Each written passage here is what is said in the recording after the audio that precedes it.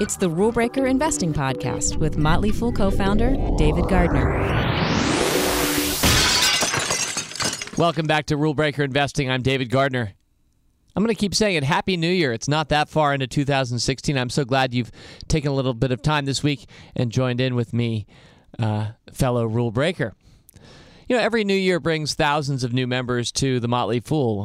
My services, in particular, Motley Fool Stock Advisor, Motley Fool Rule Breakers, and Motley Fool Supernova, which is opening this month, which is a rare and special treat, and I'm going to talk about that at the end of the podcast. But those services are positively brimming with newcomers. I love it, of course, because the goal of the Motley Fool is to help the world invest better. And when we say the world, that means we want everybody to be investing. We think everybody should be invested. To the extent everyone has capital, everyone should own at least one stock or fund, get invested. So it's very purposeful for us. But why does it happen in January? What's so special about January? For example, why did Simon & Schuster, for every book that we published with Simon & Schuster over the years, always insist that we publish it in January? Well, right. Because many of us, somewhere around January 1st every year, resolve to do some important things better in the year ahead. And I understand that. I do the same thing, too. And last week's podcast, Focus, was in part an homage to resolving to be more awesome with the new year. What other month out of the year do we ever actually think 12 months ahead? I can't think of any other month where we all together say, you know, I'm really going to think longer term and have some goals for the whole year ahead. I think most of the time we're down on the runway. It's hard to get up even 1,000 feet up above and see what's going on. And we have to consciously prick ourselves to do that at different points in the year. But really, there's this amazing thing about January every year where it seems like collectively all of us are thinking a little bit longer term and resolving to be more awesome. And I know I'm never more awesome than January. There's never a better David Gardner, a better me than in January. For example, in January, this is something I started doing last year. I succeeded, so I'm doing it again. Even though I'm an enophile and I love wine, not so much beer, but wine, I don't drink anything in January. Just to try it out, just to have a boozeless, free entry into the new year. And so I'm slightly more, even though I do love wine, I think I'm slightly more awesome that I don't actually drink anything all January long. I feel great. I sometimes resolve to do other things. For example, spend more time with my PlayStation, more time with my Xbox. That's an important resolution for me. I say that partly joking. I know a lot of you are talking about eating better or exercising more, losing weight. For me, though, I always want to make sure that I have something fun, something that sounds fun in my New Year's resolutions. You know, something I'm actually looking forward to. So as a video gamer and a gamer, I sometimes will resolve to spend more time with my PlayStation. And I think I'm going to try to do that in 2016. So there it is, January. It's a special month. We're all slightly more awesome than we are the rest of the year. We try to keep it going as long as we can. And, you know, when the market rises, when the stock market rises early in a new year, understandably, we may conclude that our investment resolutions were well placed. You think to yourself, I'm so glad I finally said I'm going to get on top of this whole money thing.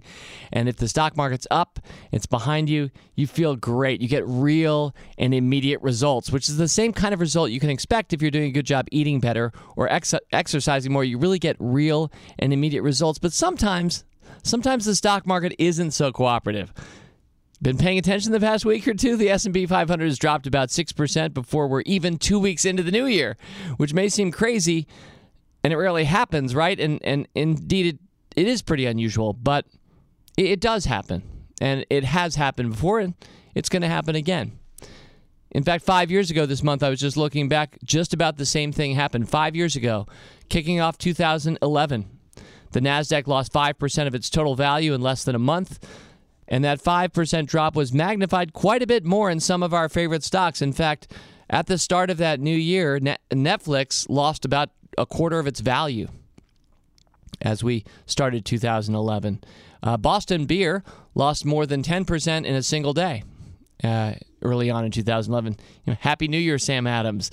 It doesn't feel good at all when you had resolved to become, a successful investor in 2011 and things start like that for you. So I guess now seems like a good time to remind you that if you're a foolish investor, and that's with a capital F, a foolish investor, you're not well served by focusing on 2-week or 2-month returns. I've read postings on our Motley Fool discussion boards where members are judging their financial resolutions based on what's happening in January, or sometimes the best, through March, for better or for worse. So I'm going to ask you to make a commitment with me to begin judging your 2016 financial resolutions. You ready for this? To begin judging them in January of 2019. 3 years hence. So allow yourself time to prove out meaningful results, to learn, to stay focused on the only term that counts, and that's the long term, of course. Whether we're about to zoom up or down 20%, whether we're talking about an individual stock or the market overall, that's a relatively random, short-term movement, and that should not in any way change your resolutions. Indeed, I would say you dishonor your own good sense if you overreact to 1 quarter or 1 week of investing. And I say that whether you're up or, this year anyway, down so far. So my message this week is relatively simple, pretty direct. Here it is. Get invested. I don't know that there's a more compelling and excellent achievement that I personally and that we here at the Motley Fool can bring you and literally everyone you know to get invested. I think it's a fair presumption that if you're listening to this or any of our Motley Fool podcasts, you maybe already are invested, or if you're not yet invested, you do have a heart for it. You do recognize the importance of it. So I bet I'm preaching to the choir for many of our Motley Fool listeners this week when I say get invested. But if you already are, then of course I'm going to urge you to think about the person in your family, the person who's closest to you, family or friend, who's not invested, and get them invested. Help us all as fools fulfill our purpose to get the whole world invested. Carpe diem. That's really the spirit of this. A phrase certainly made famous to those who remember Dead Poets Society, that Robin Williams vehicle. I think it was 1990s, one of the better movies of the 1990s. Carpe diem.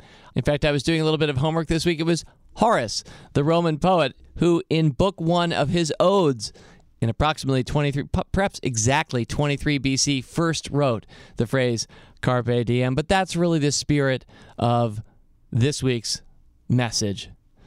The market averages about a 9 to 11% historical annualized return. That's the American stock market's annualized return over the last century or so.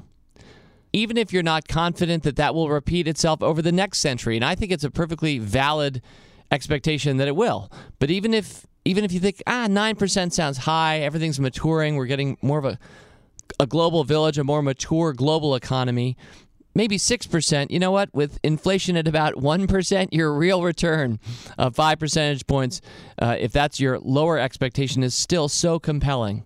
If you just play the math forward of being invested, it's such a good place to be. And you think about all of those people who either are without capital because they haven't effectively saved, or maybe they do have capital, but it's just sitting there uninvested or underinvested for the long term. Get invested. Seize the day. Here are some numbers. If you get started early, the earlier you get started, let's take $1,000 per year at the age of 20. So a 20-year-old investing $1,000 per year for 45 years, that will come at an 11% annualized rate to $986,600. Again, 45 years from age 20 to age 65. You just invested, do the math with me, $1,000 per year. You just invested $45,000. And you never even increased it beyond that $1,000 for this simple mathematical example. You just kept it invested, and $986,600 is where you come out. And your money was working for you. You weren't having to work that hard. Now, by contrast, let's instead take a 45-year-old today, and let's see how the 45-year-old gets to 65. Let's say it's the same 11% return. Let's say the 45-year-old has $3,000 to put away per month in earnest. More money than a 20-year-old would have. $3,000 per year, ages 45 to 65. That comes to $192,600. you invested $60,000 and you ended up with about $190,000 by age 65 when you waited 25 years to start. Get invested. You know, if you invest just $100 per month for 30 years at that same 11% rate, you're going to end up with $280,450, $100 per month. At a 9% rate, by the way, because 11% is on the higher end of most people's expectations. At a 9% rate, that's still $183,074. I've got my calculator out this week. If you invest just $150 per month, so just jack it up $50 more and earn 15% per year, which, by the way, is below Motley Fool Stock Advisors' annualized return in the 12 years history of our service, you're going to end up with more than $1 million. There's an interesting site if you've been to New York City or maybe lived there, but at any time in the last couple of decades, and I can't even identify where in Manhattan it is because I go through the city perhaps 4 or 5 times a year, but there is somewhere there's a calculator that is showing our national debt. And if you've seen this, it's kind of a big billboard positioned somewhere, I think it's in the lower half of Manhattan. It's showing constantly numbers running up because, of course, our national debt is ever increasing. And so you just sit there in real time and you're watching the money count up, and it makes quite an impression on you. It's a fairly compelling sight. I don't even know whose billboard it is, and I'm assuming it's still there. But if it isn't, it was there for a good 15 years or so, and it's still counting up whether it's there or not. But let's change contexts for a sec. Let's pretend that amount of money isn't running up, but running down. And it's not the federal debt. It's actually your future net worth. Because for every second, literally, that you wait to get invested with money, your future expected net worth is declining.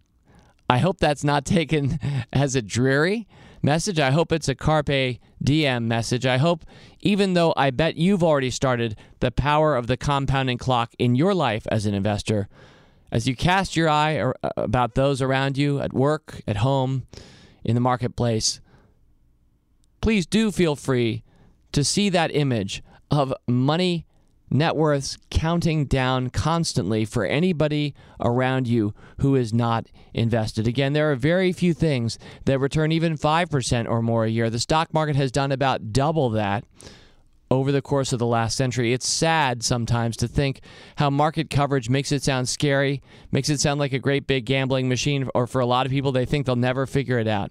To think how many people are not becoming part of our ownership culture, who don't have the benefit simply because they didn't have somebody to tap them on the shoulder and get them clued in, maybe right around January of each year, to think about how important and valuable it is in their life to be part of the game and not sitting outside of the game. So there you go. There's a mental image for you. Picture that Manhattan billboard, but it's counting down for every second that anybody you know waits to get invested in the compounding power of the stock market.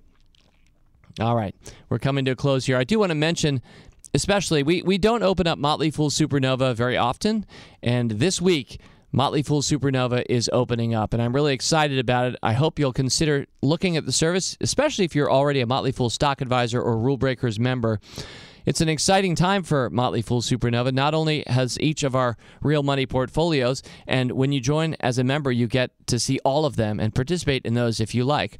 But not only have they done well and beaten the market, but we're about to start a new one. So if you're looking to get started with the new year, our Odyssey 2 mission is right there for you. Let me just mention the URL, supernovaradio.fool.com. So supernovaradio.fool.com. If you want to see more about that and the first investments that they're considering for that real money portfolio, just so you know, the Odyssey 2 mission has the equivalent of $1,000 in investable assets every 2 weeks throughout the year. So simulating regular investment, dollar cost averaging, if you will, into the market. This is real money, and our members can mirror that with their own real money. And that's what Motley Fool Supernova is all about, and especially the Odyssey 2 mission. I think it's an exciting time if you want to get on board here at the start of the new year. Okay, in closing now, next week Next week, I'm finally going to address a question that I've gotten, I think, in both of my mailbags so far, and something that is a very natural and understandable good question to ask, which is, how do we score management? How do you know if you have good leaders? What are the things that we look for in a good CEO versus not? And I'll only tip my hand this far by saying, for me, it's all about Yoda. We'll talk about that next week. I hope you have an excellent week. Get invested. Fool on. As always, people on this program may have interest in the stocks they talk about, and the Motley Fool may have formal recommendations for or against. So don't buy or sell stocks based solely on what you hear. Learn more about rule breaker investing at rbi.fool.com.